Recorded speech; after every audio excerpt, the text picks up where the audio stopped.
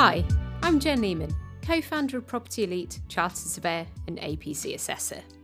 At Property Elite, we provide training and support for the APC, Asset RICS and FRICS qualifications.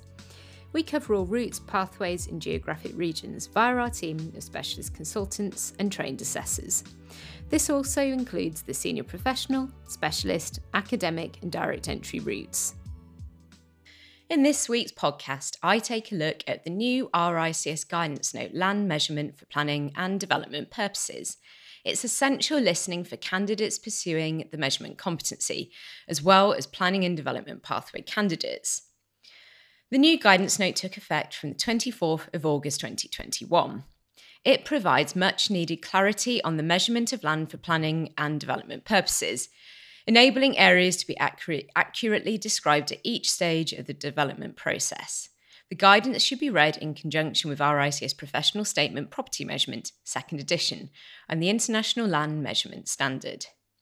When considering boundaries, surveyors should also refer to the RICS Guidance Note Boundaries, procedures for boundary identification, demarcation, and dispute resolution. In the new guidance note, it introduces some new bases of measurement. Currently, there are 4 in use. The new term Land Ownership Area, LOA, is introduced in the guidance note.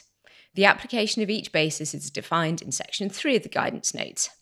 Land ownership area is an area of land measured on a horizontal plane, which is held in a single legal interest or title by one or more legal owners, and that may be the subject of a proposed or actual sale, letting, or other disposal, valuation, or compulsory purchase. It may comprise all or part of that single legal interest or title. Next up is site area, and this is the total land area for which development authorisation is sought, measured on a horizontal plane. Third in the list is net development area, which is the extent to the site upon which one or more buildings or other operations and their ancillary space can be built, measured on a horizontal plane. Fourth is plot ratio, which is the ratio of total development floor area to site area. Development floor area may be measured as gross external area, GEA, or gross internal area, GIA, but whichever is used, all modifications of them should be clearly stated. This is, therefore, similar to floor area ratio and floor space ratio.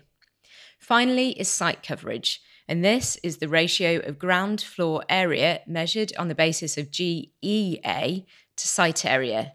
And all of these bases should be adopted unless there's a mandatory alternative jurisdictional requirement. Finally today, if you head to the guidance note, you can find a really helpful table showing how accurate your measurements need to be in Appendix A. That's it for today's podcast. Remember, you can book in your free 15-minute consultation via our website. We can also provide feedback on your referral or prelim review report. If you head to our website, you can also access our other free support resources, including our ebook guides, podcasts, videos, quizzes, blog, and CPD newsletter. We can't wait to work with you, so thank you for listening, and I'll see you next week.